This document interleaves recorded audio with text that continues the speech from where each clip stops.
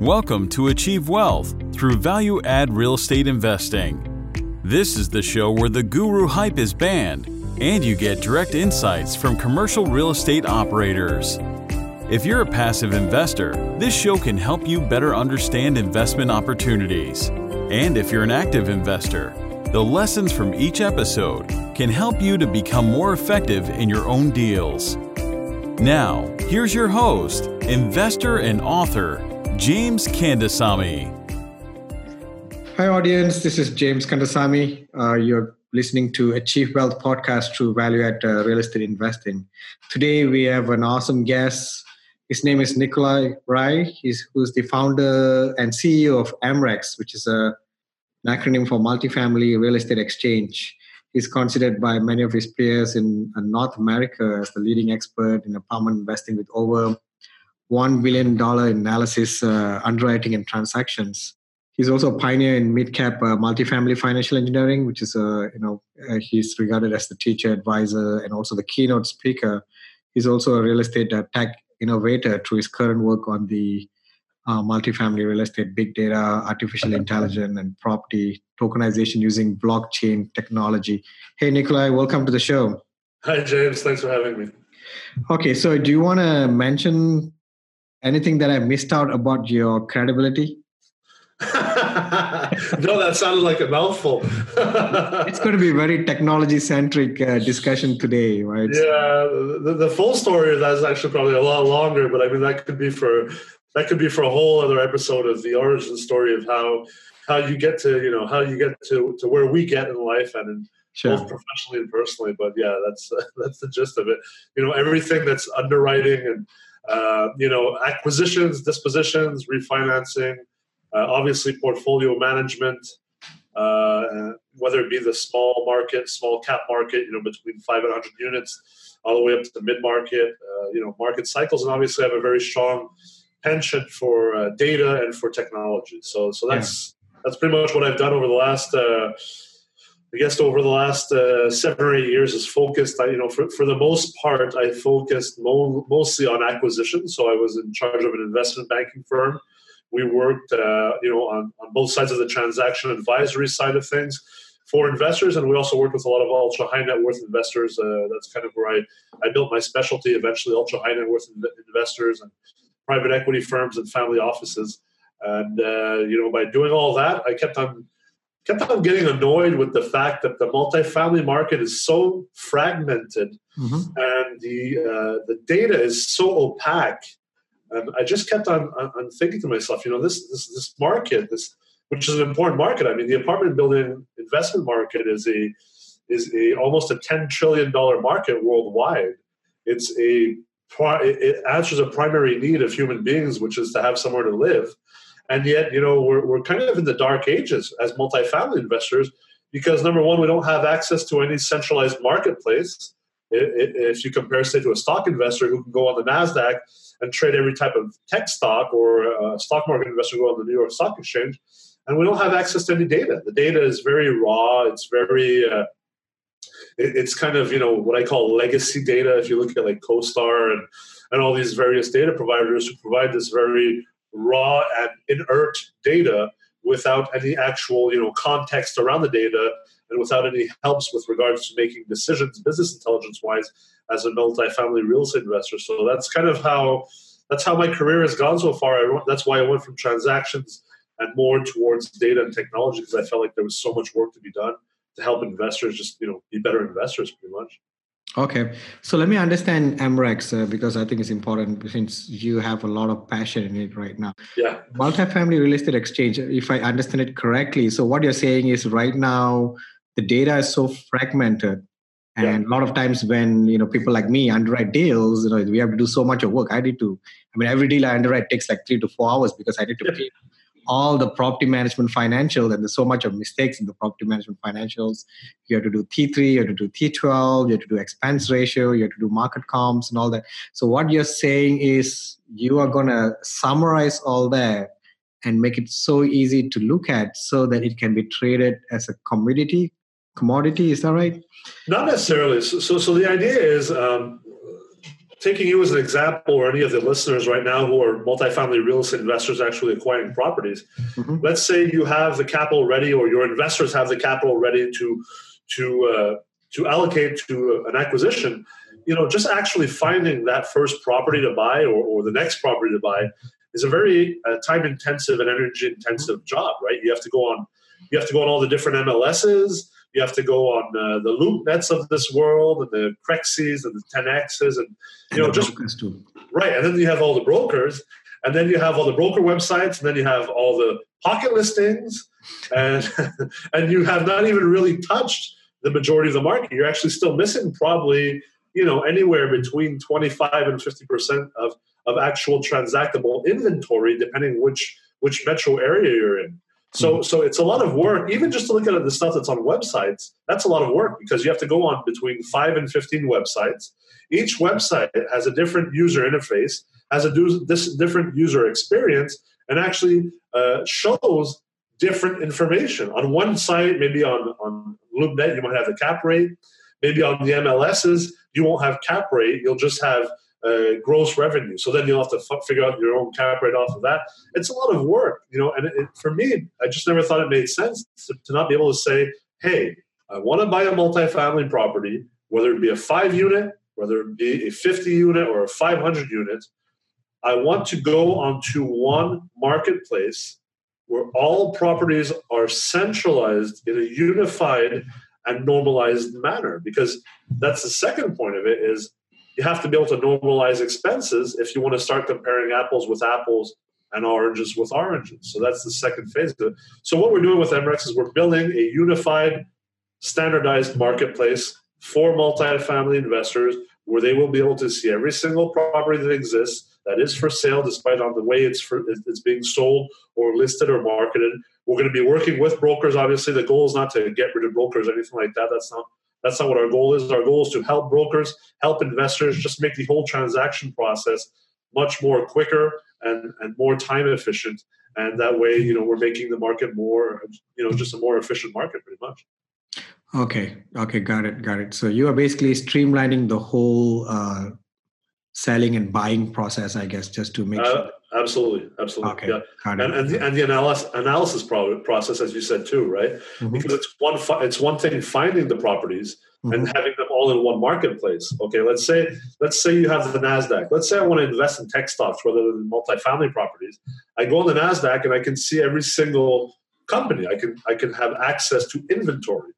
Now that's the first step. Now the second step is, once you have access to inventory and the information provided on all that inventory is normalized and standardized, well, I still have to be able to start comparing and start, building my own models to say, well, if I'm a cash flow investor, which stocks are generating the most cash flow relative to the rest of the inventory?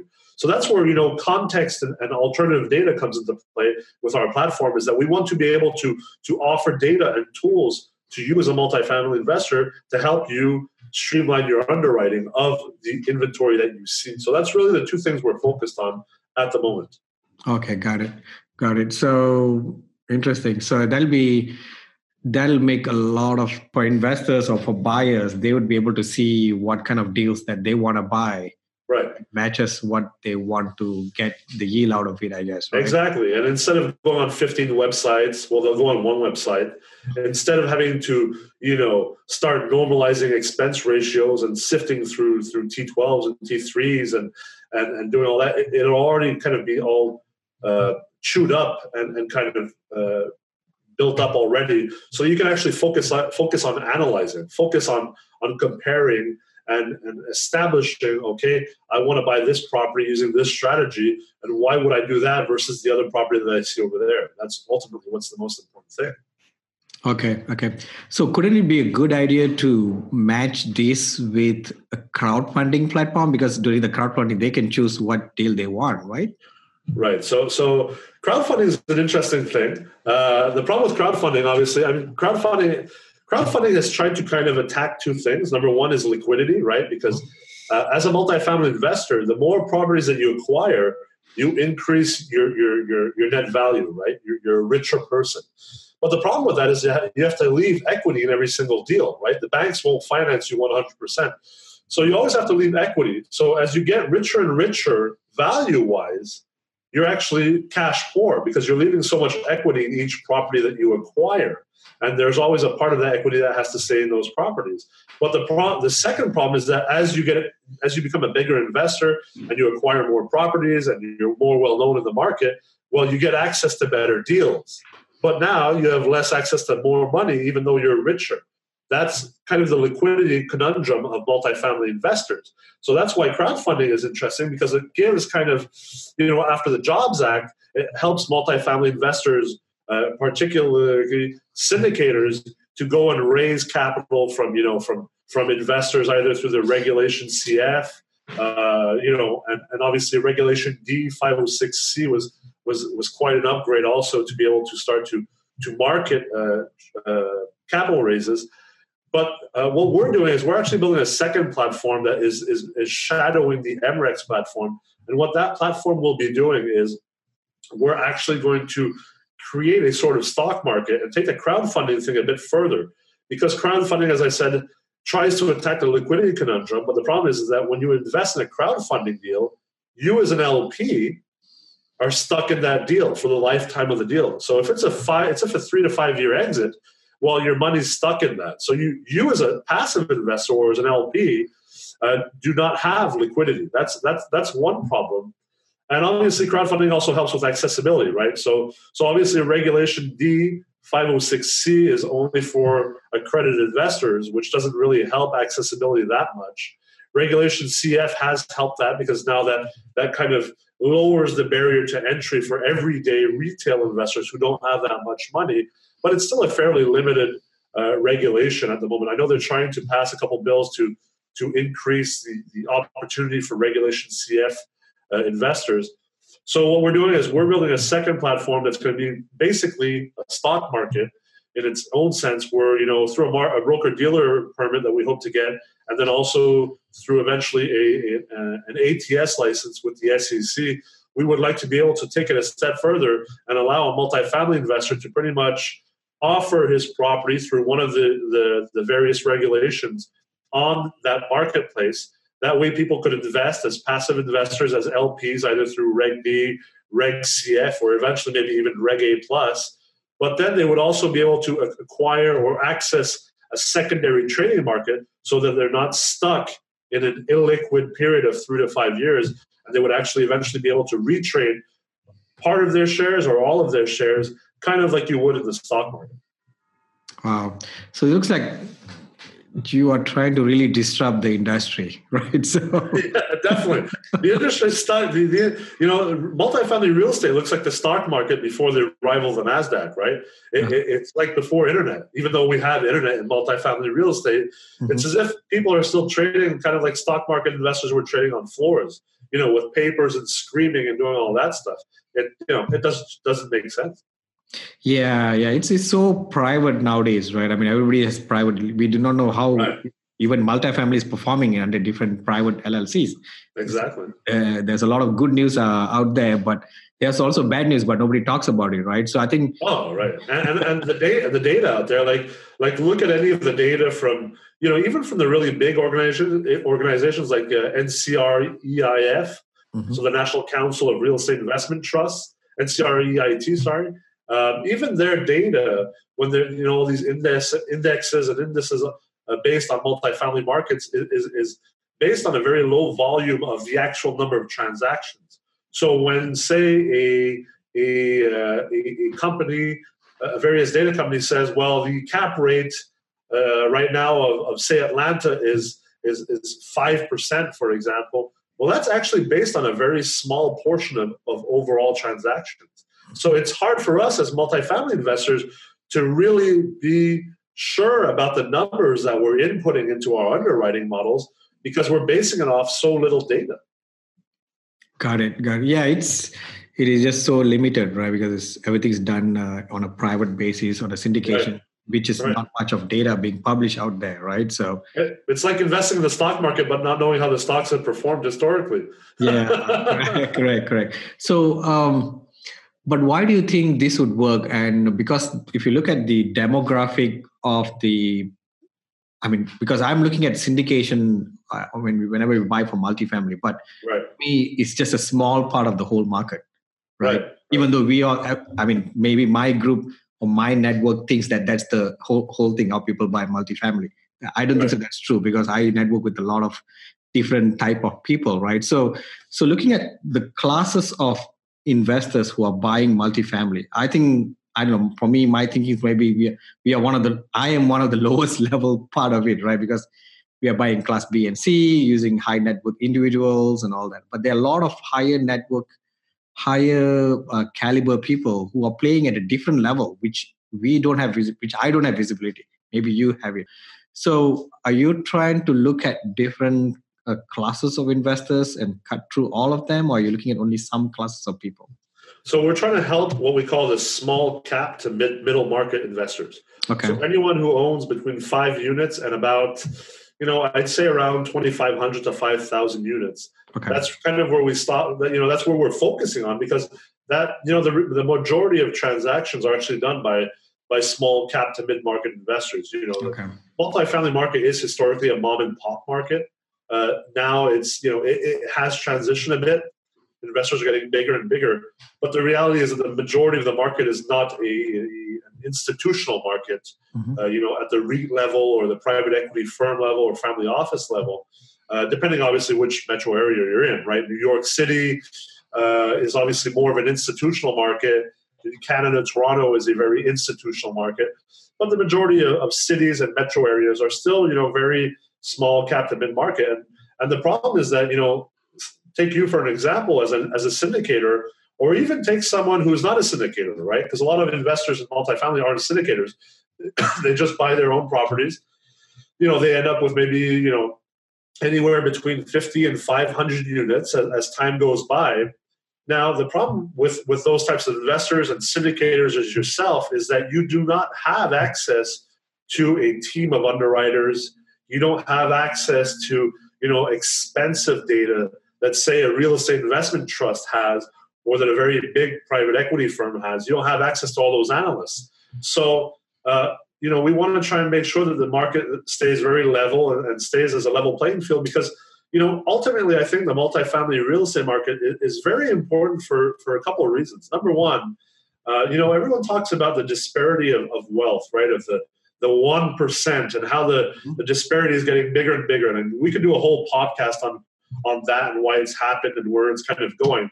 But ultimately, I think, the multifamily market is probably the market, it's probably the asset class that offers the best returns based on risk, like the best risk adjusted returns, if you look at Sharpe ratios and Sortino ratios and all these things.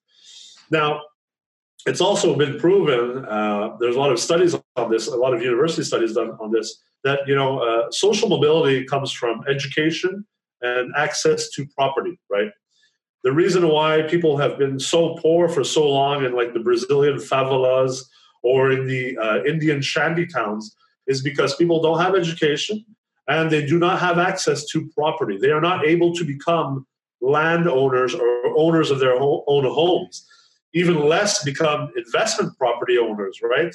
So I think multifamily stays as a very important asset class, because on top of filling a basic need of human beings, that means providing somewhere to live, it also is a very important mover for the everyday investor, the mom and pop, just the normal person like me and you, to be able to access a very good, a very safe, wealth-building asset class that does not have the same volatility or the same pitfalls as, say, the stock market and other types of asset classes. So I think it's very important that we provide, tools and data and allow for the smaller investor, the investor that has less than 1,000 or even less than 5,000 units, to be able to continue on performing and continue on profiting from this asset class. Got it. So let's go to a bit more details on some of the big data and artificial intelligence, right? So I studied artificial intelligence almost 24 years ago. Now it has become really popular, like a lot of startups with artificial intelligence, right? So Absolutely. first of all, let's define can you define artificial intelligence in your terms, in terms of real estate? Because I studied from an engineering standpoint. Yeah, well, I'm not an engineer by trade, so obviously I'll give more of a generalist definition to the people listening, which I think is probably going to be very good. The important thing is to understand kind of the difference between machine learning and artificial intelligence. Mm-hmm. So, machine learning is more of it's a less automated process, right? So a lot of what people are calling artificial intelligence is ultimately just machine learning. And what it is that let's say I'm a data scientist or an economist, and I build a predictive model using, say, Monte Carlo simulations. Well, I build a set of hypotheses. I plug them into my Monte Carlo simulation, and then that runs.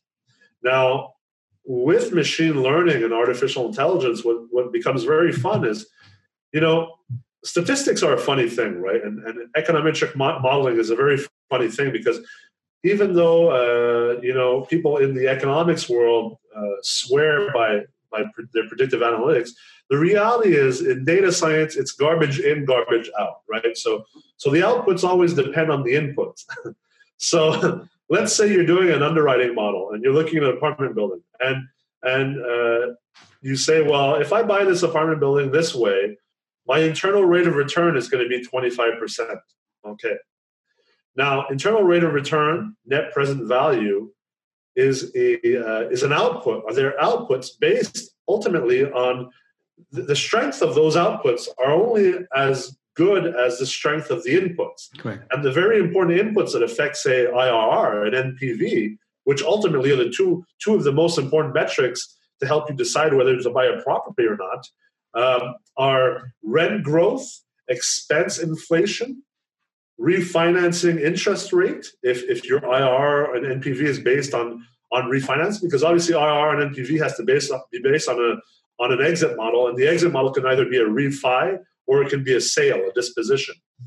And then if it's a disposition, well, your IRR and NPV is based ultimately off the reversion cap rate, so the exit cap rate upon sale. Now, what everyone's doing right now in the multifamily market, especially small investors and mid-market investors, is they're just entering these inputs. They're just playing it by ear, and they're not even playing it by ear. They're coming up with these random inputs that are based off absolutely nothing. I just had a huge discussion on LinkedIn about this with a couple of investors, where one guy was saying, well, if I buy at a 5% cap rate, my underwriting model, what I do is to establish the reversion cap rate, so the cap rate upon eventual sale, let's say in 5 years, is I add 20 basis points to the purchase cap rate per year. So if I bought it at 5 today at a 5% cap rate, well, then 5 years from now, I predict that I'll sell at a 6% cap rate, okay? And, people kind of hide behind this type of rule of thumb model saying, well, I'm being conservative, therefore my underwriting model is very good. The reality of it is your underwriting model is bullshit, okay? It's not worth the Excel spreadsheet that it's been written upon. The reality is, where are you pulling this expansion of 10 or 20%, 10 or 20 basis points per year? What are you basing that off, right? That's what anyone should be asking. What are you basing this off? Well, I'm being conservative. How do you know you're being conservative? Yep. How do you know you're not being optimistic, right? You could actually be very optimistic with that, and conservative might be an increase of 0.25 a year, right? The reality of it is that everyone underwriting deals right now, they're not basing their inputs off any data, right? And they're definitely not basing it off any predictive analytics, because it's one thing to have the data, the historical data, but just because you have historical data doesn't mean necessarily that's going to repeat itself in the future. That's why we have predictive analytics. So let's say that based on historical data, your 5% acquisition cap rate should actually be a 5.5 in 5 years. Now, the problem with that is that history is never guaranteed of the future, right? So that's why you then have to plug in various scenarios where you're considering this. And that's where predictive analytics become very difficult, because you're pretty much just kind of taking a shot in the dark and basing things off the past, but you're putting in like a margin of error. With machine learning and artificial intelligence, you're able to make your predictive models better ex post based on ex ante results. So let's say you create a model to predict the future cap rate. Well, you want to predict the future cap rate in 5 years if your goal is to sell within 5 years. Well, if you predict that today, the probability that your 5-year cap rate from now is going to be precise is a lot lower than, let's say, in 4 years you predict the cap that same cap rate, right? Because you'll be closer to your exit. So there'll be less room for margin of error. So what machine learning and artificial intelligence will allow you to do is to consistently kind of reset your model as time advances. So maybe your initial model based upon acquisition was off. But as you advance in time, the artificial intelligence and machine learning continues on training that same model, the same algorithm that you had, and adapts the various inputs and algorithms to make it more and more precise as you get closer. And on top of that, as you get closer, the range of distribution of probabilities gets smaller. So it's a double effect. Your predictive model gets even tighter and tighter as time goes by. And that's where machine learning and artificial intelligence can really help out, is that instead of just plugging in these ridiculous exit cap rates and ridiculous growth rates and ridiculous inflation of expenses and absolutely ridiculous refinancing interest rates, well, we get closer and closer to being able to actually put in inputs that are based on something very, very solid, and then therefore our underwriting models will become more and more precise. And what we want in underwriting when you're buying a property, whether you're a syndicator and you're responsible for money of your LPs, or whether it's your own money, the goal of underwriting is not to be conservative. That's not what the goal of underwriting is. And anyone who says that they underwrite and their underwriting is conservative, what they're really telling you is they don't know how to underwrite, okay? You don't want to be conservative. You want to be right on the dot. That's what you want to do with underwriting. You want to be as precise as possible, because the reason that you buy the property today is you buy it for future cash flows. And cash flows can come in various ways. They can come in annualized cash flow, so free cash flow. They come in the appreciation of the asset, so the value that asset gains because of various market dynamics and because of the way you're managing that property. And they also come through the capitalization of your mortgage. So there's part of your mortgage that you're paying down, which is principal, right? So those are the three cash flows that you can receive. Now, when you're underwriting a deal and you're looking at how much you should pay for, say, this 100-unit building you're looking at, well, if your inputs are off, you might buy that property, but it's a bad acquisition because you were too optimistic in your inputs. But it also happens that you were too conservative in your inputs, therefore you didn't buy the property. Because if you inputted that the exit cap rate on that property is 7%, but in reality, 5 years from now, the exit cap rate is 5 3/4, well, guess what? You missed one hell of an opportunity. Correct. And in real estate investing, the most important thing is time value of money. We only have a very limited time during our lifetimes in which we can invest and create wealth. And we only have so many hours during a day. Therefore, the cost of opportunity and the time value of money are the things that we should consider the most in our underwriting. And that's really where machine learning and artificial intelligence will help investors become much, much better. Obviously, you also need education, right? You have to understand these. I mean, this is advanced stuff, and I'm trying to kind of explain it in a simple way where people who don't have master's degrees and PhDs in finance and engineering can understand it. But the reality of the matter is that multifamily investing is it's a very complex, it's a very sophisticated asset class, and you need a certain level of education. The problem being right now, despite the very high level of education that some investors have, we just don't have solid predictive analytics tools and data to be able to make sure that we're actually able to transfer our education into decent acquisitions. Yeah, well, that's very interesting because exit cap rate is always being misused or misconservative, right? So, well, even entering cap rates, even acquisition cap rates, I see people saying, "Well, I'm not going to buy that property because it's a 5 cap rate and the market's trading at 5.5." Okay, is that a stabilized property? No, it's a value add property.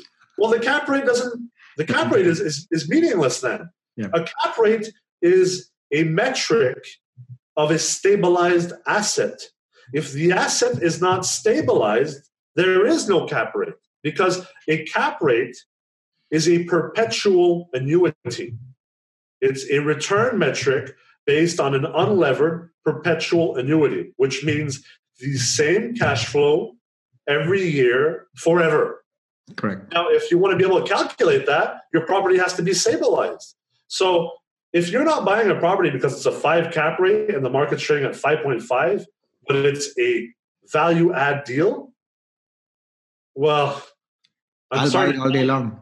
I'm sorry to tell you, you should change fields. You should go play. You should go to Las Vegas and put it all on red. Well, not only that. I mean, not only new investors doesn't understand the entry cap rate doesn't matter, the value add deal, and I don't know. I never see a reason to do a stabilized deal, not on commercial, right? So, for me, I'm always a value add guy. That's why I need. Right. Well, unless you're a private equity firm or you're a family office or you're a REIT or you're an ultra high net worth individual who now has a net value of anywhere between $10 and $150 million, there's no real reason to do stabilized deals, right? The reason you want to do stabilized deals is because you have a very high net worth, or because you're trying to de-risk your portfolio, right? Correct. That's why you would do stabilized deals for a small cap or mid cap investor. Yeah. Most of the time, I mean, commercial is always a value add play. I mean, of course. I mean, there's a lot of people doing stabilized deal nowadays just by getting higher mortgage or getting slightly lower price, play on the mortgage side with the interest to get some cash flow. But that can work if you're a neurosurgeon, right? If you're a surgeon making $1.5 million a year and you're 35. And you say, well, I want to start buying multifamily property because I like real estate and I like the tangible part of the asset class, but I don't need any money right now because I'm making $1 million, I'm making $1.5 million a year. I don't need any cash flow, and I'm very long term, and I just want to build myself a nice retirement, because that's what I want as an objective. Well, then yes, buy stabilized property. Or be an LP in a syndication, or purchase a stock in a REIT. That's fine. But if your goal is to increase your wealth exponentially in a short period of time, and what I mean by short period of time is 5 to 15 years, well then, you're going to have to do some kind of value add deal. You can't just do financial arbitrage all the time. Yeah. There's a lot of deals out there in different asset class which can give you that cash flow, right? I mean, you can buy a stabilized mobile home park. It'll give you higher cash on cash than any multifamily deals. Right. So even self-storage or even multifamily which has been stabilized, you'll get good cash flow. But how long will that cash flow be guaranteed? Because you have a very tight DSCR at that point of time, and let's say the market turn, you may not your DSCR might be compromised right now, right? Because you don't have any buffer. Especially if you did not properly manage the terms of your mortgages, right? So if that's very dangerous. Like if you feel that the market's going to shift, say interest rate wise, the easiest way to kind of play yourself out of the situation you just talked about is just take longer term mortgages. Make sure that the mortgage does not end in 5 years. Make sure it's a 10-year term or even maybe a 30-year term, right? That's the easiest way to manage that risk. Yeah, just do a HUD loan, right, which gives you like 30 or 45 years. I mean, there's the other trick that a lot of people play is, showing only cash on cash based during IO period. And nowadays people are getting 5 years, 7 years IO period. And sometimes people think, I would not hold, that deal for long term. I mean, you are hoping on not holding, right? But you do not know what's going to be happening to the economy, right? So it's a dangerous game to play. And I'm not saying don't play it, but make sure that you have the make sure you have the education and the know-how to be able to manage that risk. It's all risk management. Ultimately, that's what it is. Right?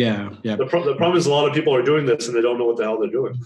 Yeah, I mean, I think there's so much of capital out there right now looking for money to be placed in somewhere, and definitely. People do not think that, rather than I'm putting 1% in the CD, I might as well put here and get like 6-7%, right? Cash flow, right? And that's the retail market. Like that's small investors like me and you. The reality of it is the real capital flow right now is at the institutional level. Mm-hmm. There is so much high level money and smart money searching for returns right now. I mean, we can't even fathom it as small investors, how much money. I mean, family offices typically, if you take the family office market, typically always allocated maybe like, I don't know, depending on the family office and the region, but usually anywhere between, maybe 8 and 12% of their overall asset allocation, capital allocation to what they call alternative assets, right? Okay. And real estate is part of alternative assets. Now, over the last 10 years, the last decade, family offices have become more and more in tune to the real estate markets. High net worth families also, especially towards like multifamily real estate. And more, real estate is no longer considered just as something under the alternative asset umbrella, but now it's kind of becoming its own umbrella. And what that's doing is that instead of family offices, and we're talking about family offices that have trillions of dollars, right? Mm-hmm. These are not small things. These are big moving bodies with a lot of capital. We're talking about billions of dollars, not trillions, multi-billion-dollar family offices that are now, instead of allocating 8% to real estate, well, now they're allocating 20% to real estate. So, and that's at scale. Like there's a lot of them out there, and we haven't even talked about the private equity firms. We haven't even talked about the pension funds, the international pension funds. People talk about globalization and international money, thinking that it's just rich Russians going to Sunny Isles, Florida, buying $10 million condominiums. That's not what it is. The global movement of money to American and Canadian real estate are things like the Amsterdam Teachers Pension Fund or Government Workers Pension Fund, allocating $100 billion to the American real estate market. Now that puts a big dent on the supply and demand of real estate, and that's what ultimately drives property values much more than interest rates.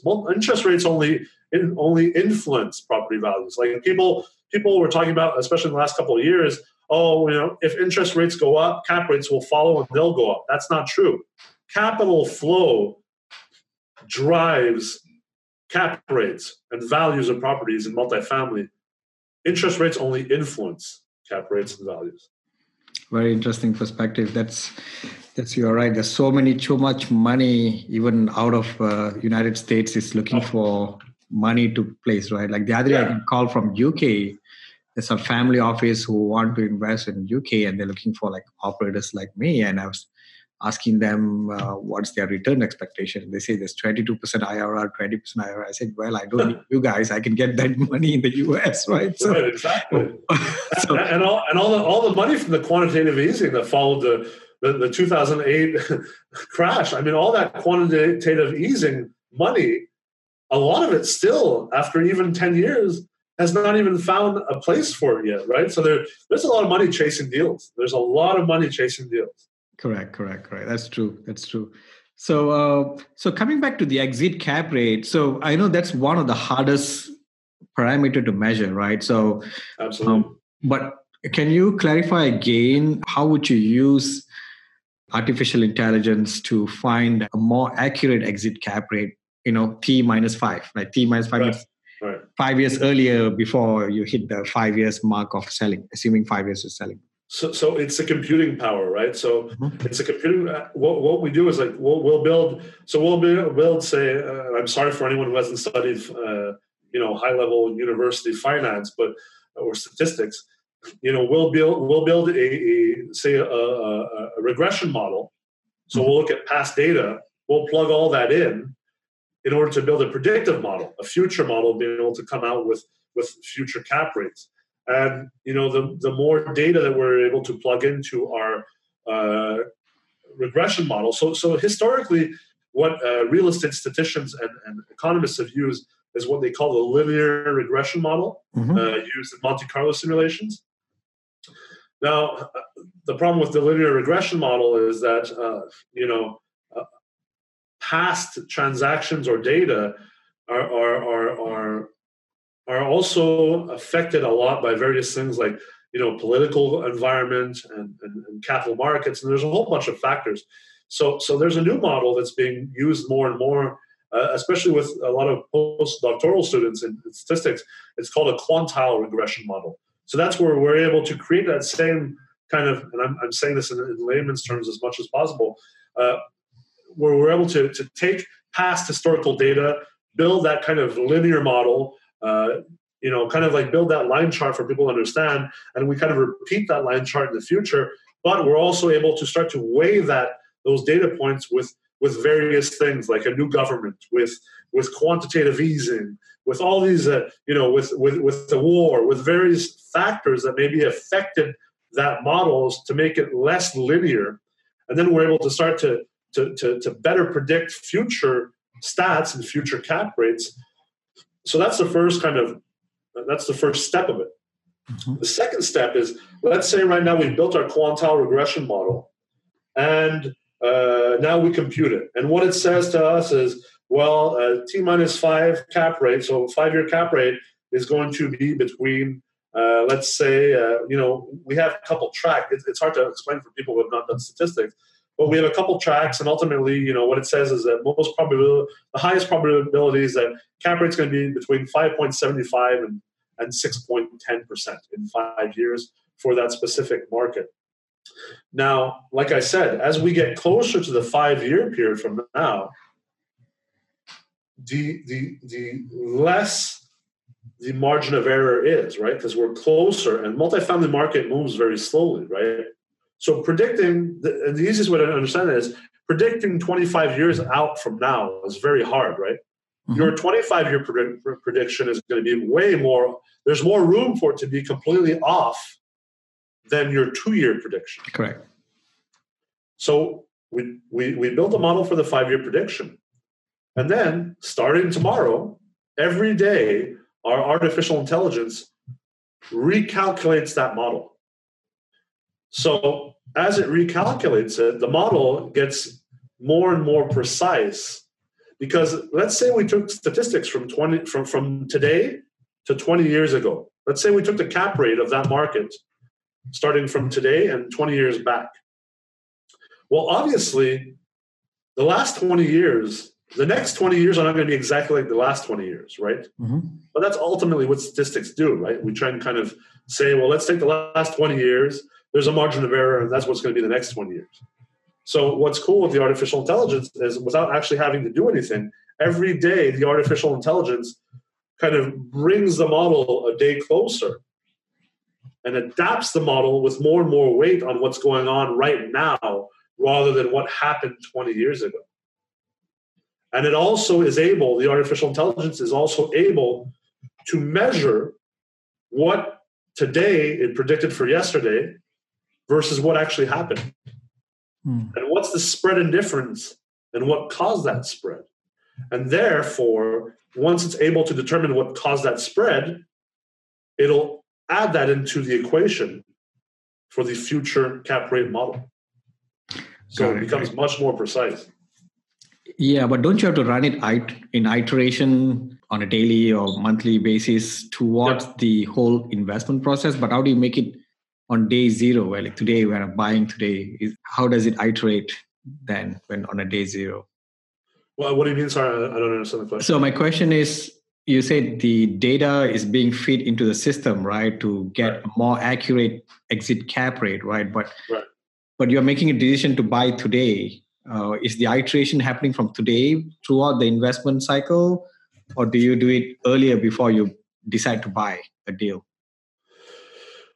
Oh, you mean, okay, yeah, I understand what you mean. So like for determining your actual purchase cap rate. Correct. No, not Right. purchase. Yeah, whatever price that I'm going to pay today, because that's what I'm getting into the deal, right? That's the point of me making a decision whether this is a good deal, and I'm going to be raising money and telling everybody this is a good deal. Right. Well, I mean, determining the purchase cap rate is a whole other set of statistics and data models. That's more, I'd say, determining today's cap rate is much more an endeavor of collecting more historical data, right? Mm-hmm. Because, like I said, let's say JLL, Jones Lang LaSalle, which is one of the biggest brokerages, they come out with reports and say, okay, well, the cap rate, let's say in Austin is 5.2%. Let's say the mean cap rate is 5.2%.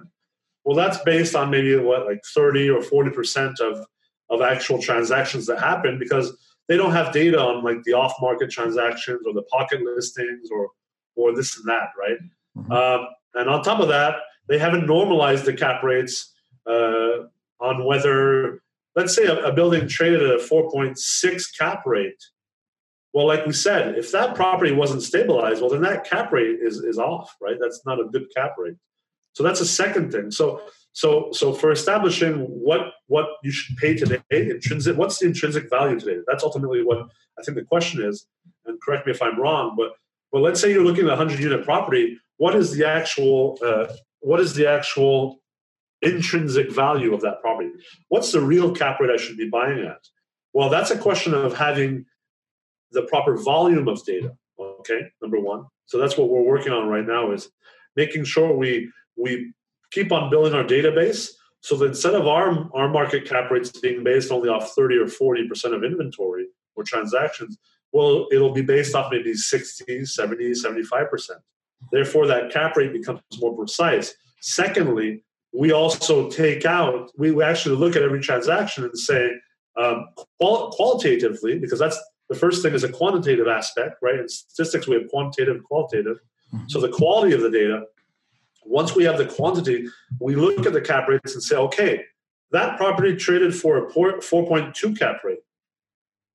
Was that a stabilized property? No, it was not. Okay. Once we add the CapEx, we have the new revenues, and we adjust the sales price for CapEx, but we also adjust NOI. Now we can look at the stabilized cap rate. So that's the qualitative aspects of it. And now we're able to say, here are the market cap rates. Here's the low end of cap rates. Here's the high end of cap rates. Here's the mean or the median. And here's that range of cap rates, right? Because cap rates are based off the cap rate calculation ultimately, even though people think it's NOI divided by sale price, which is not true. That's not what a cap rate is. That's how you find the cap rate of a sold stabilized property. The actual cap rate calculation or formula is a mathematical equation of R minus G. It's algebra. So R being return minus G, which is growth. And R is defined as RF plus RP. So the risk-free rate plus the risk premium that you as an investor are looking for, or that the market is looking for. A perceived risk premium, obviously. So what we want to do then, and that would be like a third step, and we're not at that level right now, but I hope within the next couple of years we will be. Mm-hmm. And I'm sure you as an engineer are probably understanding how valuable our ability to do that would become for the market. Yes. Is that then you're starting to be able to say, well, right now that property is being listed at let's say the range for cap rates in Austin is really 5 to 6. Obviously, 6 is going to be in the worst neighborhoods, right? And 5 is going to be in the best neighborhoods, because it's a matter of risk, right? Well, then you're looking at the property. Let's say it's at a 5.7 cap rate, but it's kind of on the limit of a bad neighborhood, good neighborhood. And then you're able to intrinsically say, but the intrinsic cap rate of that property, the real intrinsic value of that cap rate, is actually 5.3. Now, if you didn't know that, and you just said, well, the average cap rate is 5.7, well, you'd say, well, it's not much of a deal. I'm not going to buy that property, right? But now with this new data, what you're able to see is, wait a minute, it looks more expensive than what it should be. But in reality, it's not. It's actually cheaper because the real intrinsic value is a 5.3 cap rate. And that would really unlock the potential of what we call value investing, what like a Warren Buffett has built his entire career off in the stock market. Well, he was able to build that. Value investing exists so much in the stock market because of the quantity and the quality of the data, right? The quantity of the data is accessible to everyone. The quality of the data is a bit harder to get, the qualitative aspects. That's why Warren Buffett has been such a great investor, because he invested so heavily into being able to pull out the qualitative aspects of the data. Well, now we would be able to do the same thing. You would be able to do the same thing as a multifamily investor, and you would have access to the quantity of data needed for you then to increase your knowledge based on the qualitative aspects of it, and then be able to properly price that acquisition. And then once you're able to do that, well, then you can go and say to your investors, look, this is why I'm buying this deal, right? This is why it's a good deal. And if on top of that, you're able to be more precise with your exit cap rate and the growth rates of your revenues and expenses and your refinancing rates, well, you're going to be a much more confident investor. And you're making a really, it's a more efficient market. It's a more efficient way of actually determining your purchase, right? Because of course, yeah, you can't really just say generally, okay, Austin is what, 5 cap. It's not true. There are different markets, sub-markets too, right? It's kind of scary to say, but we're all kind of investing in multifamily kind of half blindfolded, right? Yeah. The guys like me and you, and there's a whole bunch of other guys out there, really intelligent investors, we're all investing based on intuition, experience, a very strong knowledge base, but we're ultimately kind of investing with one eye closed. Now, it's even worse for people who don't have a knowledge base and experience, because they're all investing completely blindfolded, right? Interesting. So yeah, if you can get that kind of data where you can look at the sub-market and what's the potential, especially if it's in the path of growth, right? And what's the risk that you're buying, right? Because there's some deals, even though you buy it at the lowest cap rate for that market, it could be still the best growth, because it could be just like another big explosion in terms of jobs going to be happening in that area just because of the path of growth. And that's so important, because if in your pro forma on your underwriting, you predicted a 2% growth rate of revenue, but in those 5 years, the annualized growth rate was 6%. Well, you probably didn't buy that property, right? But you should have. Correct. And the other thing is the same. If you predicted a 6% growth rate and it was 2%, well, then you bought that property and you shouldn't have, right? Correct. But you know, what most people will say is, well, the guy who predicted 6%, he should have put in 2%. Like, he should have been conservative, right? That's not necessarily true. That's a half truth. That's actually a mistake in logical reasoning, because the other guy who says, well, I'm going to plug in a 2% growth rate because that's what historically happens. Well, what happens if you invest in a market where the growth rate is actually 6%, right? And that the other intelligent investors knew or predicted that it would be 6%. Well, they're willing to overpay, according to you, for a property. And then you end up not buying anything. You're not generating any returns. You're not building your wealth. And you're just kind of sitting on the sidelines there, you know, bah humbugging, saying, well, the market's paying way too much for the properties. And, you know, these guys are stupid money, blah, blah, blah. I'm going to wait for the market to crash and blah, blah, blah. Hey, I know guys who've been saying this since 2012. And they have not bought anything since 2012. They haven't generated any returns, all under the pretext of being conservative investors. You know what? They're not conservative investors. You know why? Because they're not investors. Because they haven't bought anything.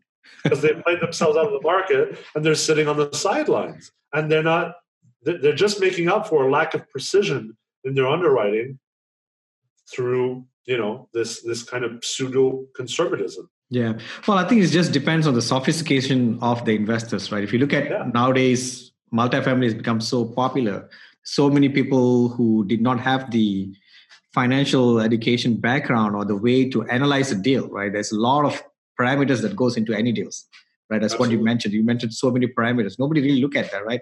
Everybody said multifamily is good. I'll buy it. And it went 300%. And they said, oh, I'm a really good operator. Well, actually, you should have made 500% because the market gave you at least 400%. And Amen. 100%, right? Amen. You just did 300%. Why did you do 300%, right? So, amen. And that comes down to what we call the search for alpha, right? correct. You want to outperform the market. And all of these people, and there's a whole bunch of them now. They're gurus and mentors and coaches, and they're giving all these online classes or seminars or whatnot, or they're boasting about being such great real estate investors. And the reality of it is they don't even know what they did. They're like, well, I generated X percent returns, and I've created X amount of millions of dollars in profit over the last 5 and 10 years. Yeah. But that's actually quite average. That's what the market did. As long as you were in the market, of course, that's what you generated. Correct. Now, did you generate more than what the market did? That's the real question, right? And unfortunately, there's not enough people in the market asking that question. And if you're a passive investor, that's the question you should be asking your syndicator or your GP.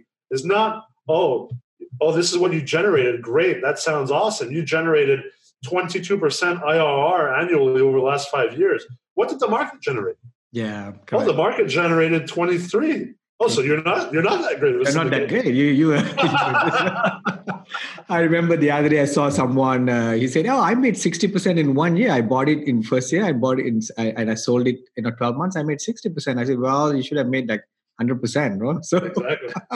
So the market went up by that much, right? So, and that's why I'm so bullish on education, and why I think it's so important that multifamily investors get educated and push their knowledge base, because we're not this is not Nintendo, this is not Xbox. We're not just playing baseball on our PlayStation 3 or PlayStation 4. Mm-hmm. This is serious business, and even more so if you're a syndicator.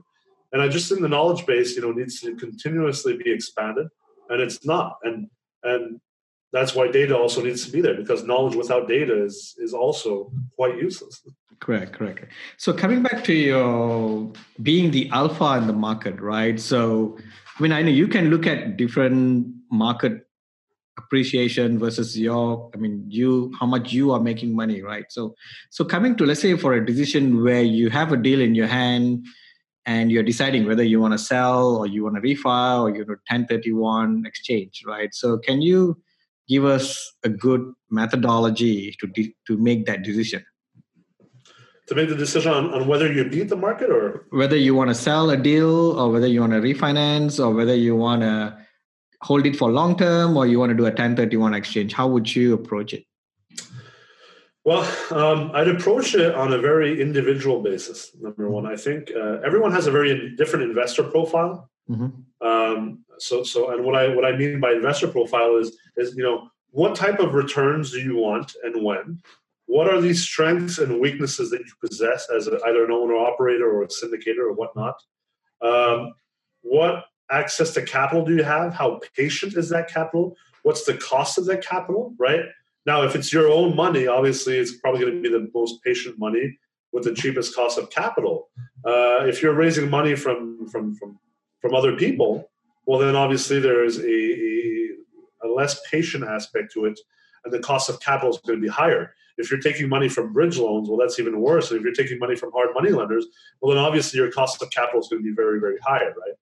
So these are all things that you have to consider. You also have to consider where you are in your career with regards to what it is that you want to achieve, either as annual cash flow or just overall net value, and what type of risk you're willing to accept, right?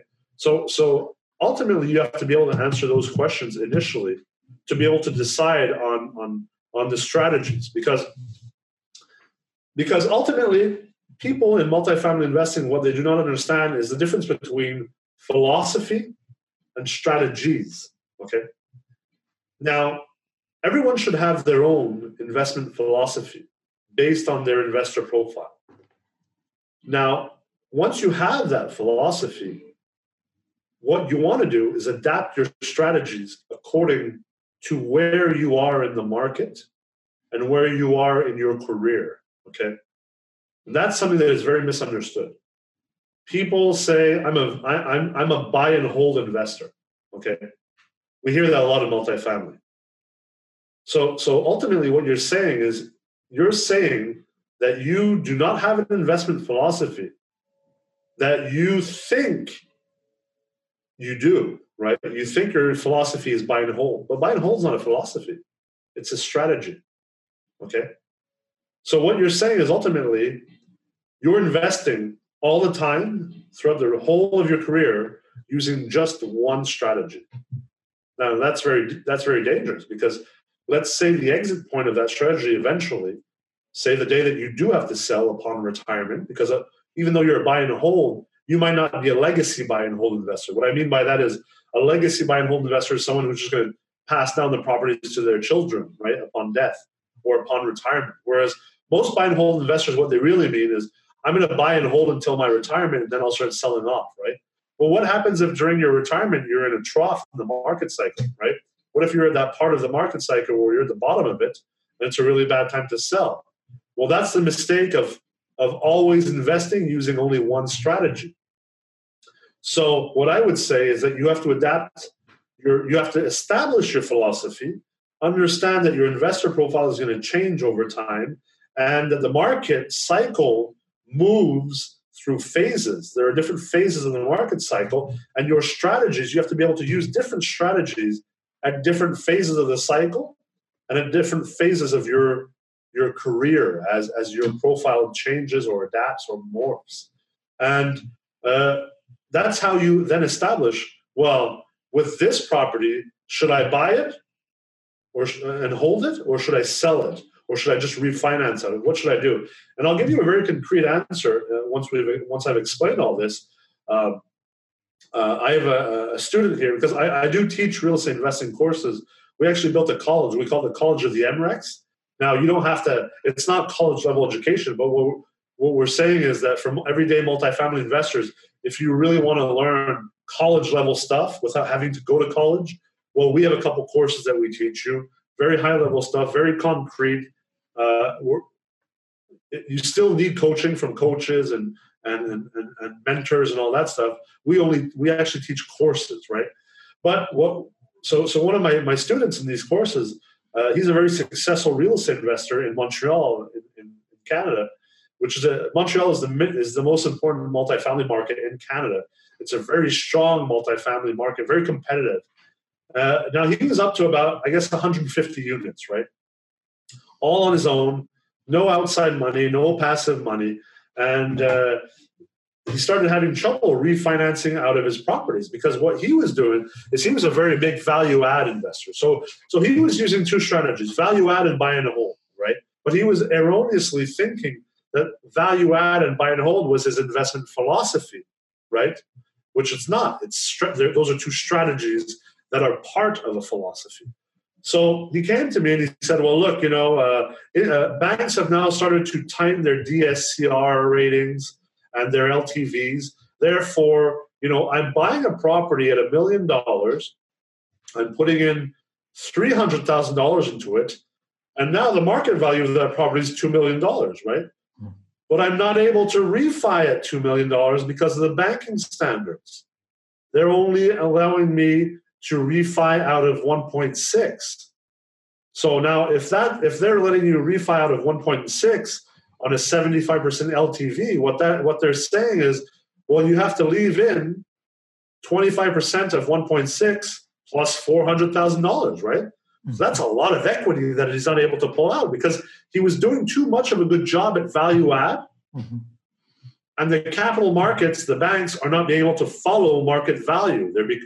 Banks, especially in Canada, are much more conservative than in the U.S. But even in the U.S., there are a lot of people buying properties, and they're not able to refi the whole value because their total loan dollars are blocked by either LTV or DSCR, what I call economic value. The economic value is not as high as market transaction value. Therefore, instead of leaving 25% of equity, you're leaving 25 plus, in his case, $400,000. Now, that's where I said to him, perfect. I looked at his portfolio and I said, well, you have to adapt your strategies. You have to change the strategies. You can no longer at this moment use the buy and hold strategy. You have to use the fix and flip strategy now because you're too good at fixing value add and you're not able to pull out as much equity as you used to be through refinancing. Therefore, now you have to seriously consider selling that property because you can go and get $2 million for it on the market right now. So that's an extra $400,000 because he was able only to refinance 1.6 out of it. So now he's able to get the full market value, pull that cash out, and he has access to a lot of opportunities. He has a really strong bird dog network. So his cost of opportunity is very high if he's leaving all that equity in these properties that are all stabilized, right? He's making way more money by doing more value add stuff. So he made the decision, and now he holds 0 properties.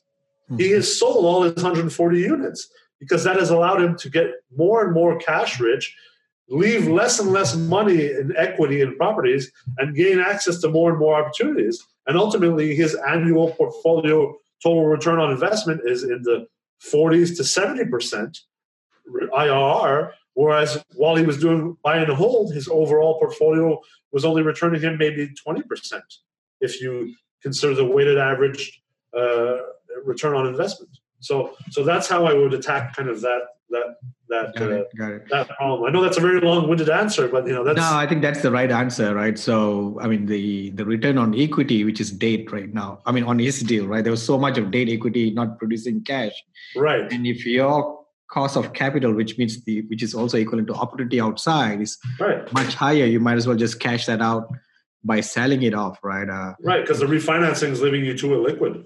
Yeah. Recently, I mean, the banks has been more stringent on refi, right? So the last refi I did, they did ask me to leave 5% my cash basis, which they never did in the past. Which things have changed. I think that's okay. That's how the banks work, So it's okay, but the problem is that on a $50 million property, that's $2.5 million less cash you have for the next acquisition, right? Correct. So yeah, I mean, it depends on what is the cost of capital outside, plus how much you can pull out and how much your equity is stuck on it. So coming back to market cycles, because I think this is one thing that I want to ask you, because I think you have studied with Dr. Glenn Muller. So right now, if I look at the latest Q1 forecast for apartments, we are in the hypersupply market. I don't know whether that's something that you are aware or not, but nationally, right? Nationally, yeah, it's not a local, but a lot of markets are in hypersupply, right? There's very few markets as the expansion cycle, and even though they are in the expansion cycle, they are the last stage of expansion cycle, right? And all the markets that's on expansion cycle are the markets that recovered late, like Las Vegas, Phoenix, and a lot of that kind of market. So can you give an overview on what do you think the market is and what should be the strategy be for investors now? Well, I think number one, I would say that I try not to look at national or macro market cycles. Okay, I think that's the first thing to consider because multifamily real estate is so hyper local. Okay. So I'd look much more at those market cycles of of hyper supply and expansion and contraction. I look at more of like in a metro area. So like you're in Austin, Texas. I'd look at Austin. Right? I wouldn't really consider the multifamily market at large because it's just too, it's kind of like looking at cap rates on an unstabilized property, right? It's it's kind of a waste of time. Now, I'd say that I haven't looked at recent data of where all the markets are in the phases of the cycle. But I mean, I think it is safe to say that most of the markets right now are in the later phases of the game, or later innings, as Howard Marks likes to say in the stock market and capital markets. But also, as he says, we don't really know. See, the thing with market cycles, and whether it be with Dr. Mueller, whether it be with Kieran Trass out of Australia, and out of also the other various professors and researchers in market cycles, is that they are predictable in the sense that we know the phases of the cycle, and each cycle pretty much rhymes, but they're not exactly the same, and we never know what the inflection points are going to be between the phases, how intense they'll be. So let's say you go from the hyper supply in a market to the contraction phase. Well, that might be a very small, that might be a very weak transition. There might not actually be that big of a difference, right? It's not like necessarily the cap rates are 5% in Austin, and then all of a sudden in 6 months the cap rate's going to be 7%, right? And that's not how the multifamily market works anyway. It doesn't move that way. It's not the stock market. We don't have daily trading on fractional stocks, so it's not as volatile. And because a very important portion of the market in multifamily is majority buy and hold. Well, even though the market does change, they don't move. Therefore, the market doesn't move that much, right? So what I'd say is to not be over indexed on where we are in the phases of the market cycle, but to just kind of be aware of it, because what you can then do, and as I said, we don't know how intense the transition is. We don't know how long each phase will last, right? Mm-hmm. We might go into contraction. It might only last like a quarter or 2 quarters, right? And it might, transition out of that quite rapidly. So that's the other thing to consider. So what I'd say is, if you're underwriting a deal and you're in the oversupply phase of the cycle in the city that you're looking at, well, then I'd try and be conservative, and not that airy-fairy conservatism that we were talking about earlier, right? Yep. I just try and be more conservative if I'm not sure of the deal and I'm kind of on the fence. Well, if I'm in oversupply right now, I might not do the deal, right? Or I might decide to oversubscribe my deal, or to have more cash reserves in case the market does transition, right? Mm-hmm. So it's risk management at that point. That's the way I see it. You never stop buying, okay? You never stop being active in the market. That's if you do, then you're not an investor. You don't know how to invest. You don't know what you're doing. An investor must be invested and is always investing. And an investor is ultimately a risk management. So it's just your risk management that changes. You want to be less aggressive. Now, it's the opposite. If you feel that now you are at the end of the contraction phase of the cycle and you're kind of on the fence for a property, well, then I'd jump into it even more. I'd be more aggressive on that acquisition. I'd fight maybe a bit harder for it. So that's kind of how I would modulate my decision-making and the parameters that I would use. I'd modulate the aggressiveness or the conservativeness. I'd also modulate the amount of capital I actually go into the deal with. I buy in a place where I think the market's going to downturn. Well, obviously, I might use a bit more less leverage. I might use less leverage. I'd keep a lower LTV and a higher DSR. I'd keep a higher cash reserve just in case, and I might also do a longer term on my mortgage, just so I don't end up with having to refinance in 5 years in the middle of a poor capital market or a property market. Yeah, awesome answer. So Nikolai, I think it has been quite some time. So thanks for coming for the show. You want to tell the audience how to reach you and about you and MREX and your process? Absolutely. You can reach me on Facebook. I'm quite active. LinkedIn also, and Instagram. Nikolai Ray. There are not hundreds of me, so there's only one. Also, you can go on the website of the MREX. If you type MREX in Google or www.mrex.co, make sure you press on the English tab, because part of the site, the site is in English and in French because part of our business is in Canada.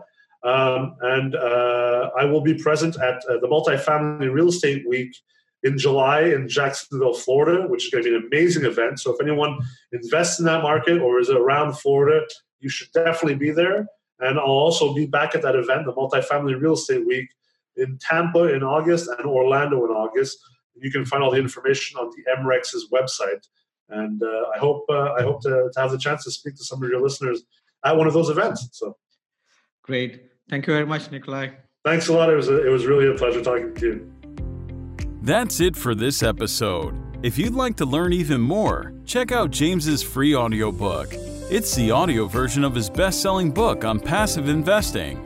You can get the audiobook completely free along with other valuable resources by visiting www.achieveinvestmentgroup.com/free audiobook. Also, be sure to join our Facebook group too. To find it, just do a Facebook search for Multifamily Investors Group. Thanks for listening. Join us again for another episode next week. See you then.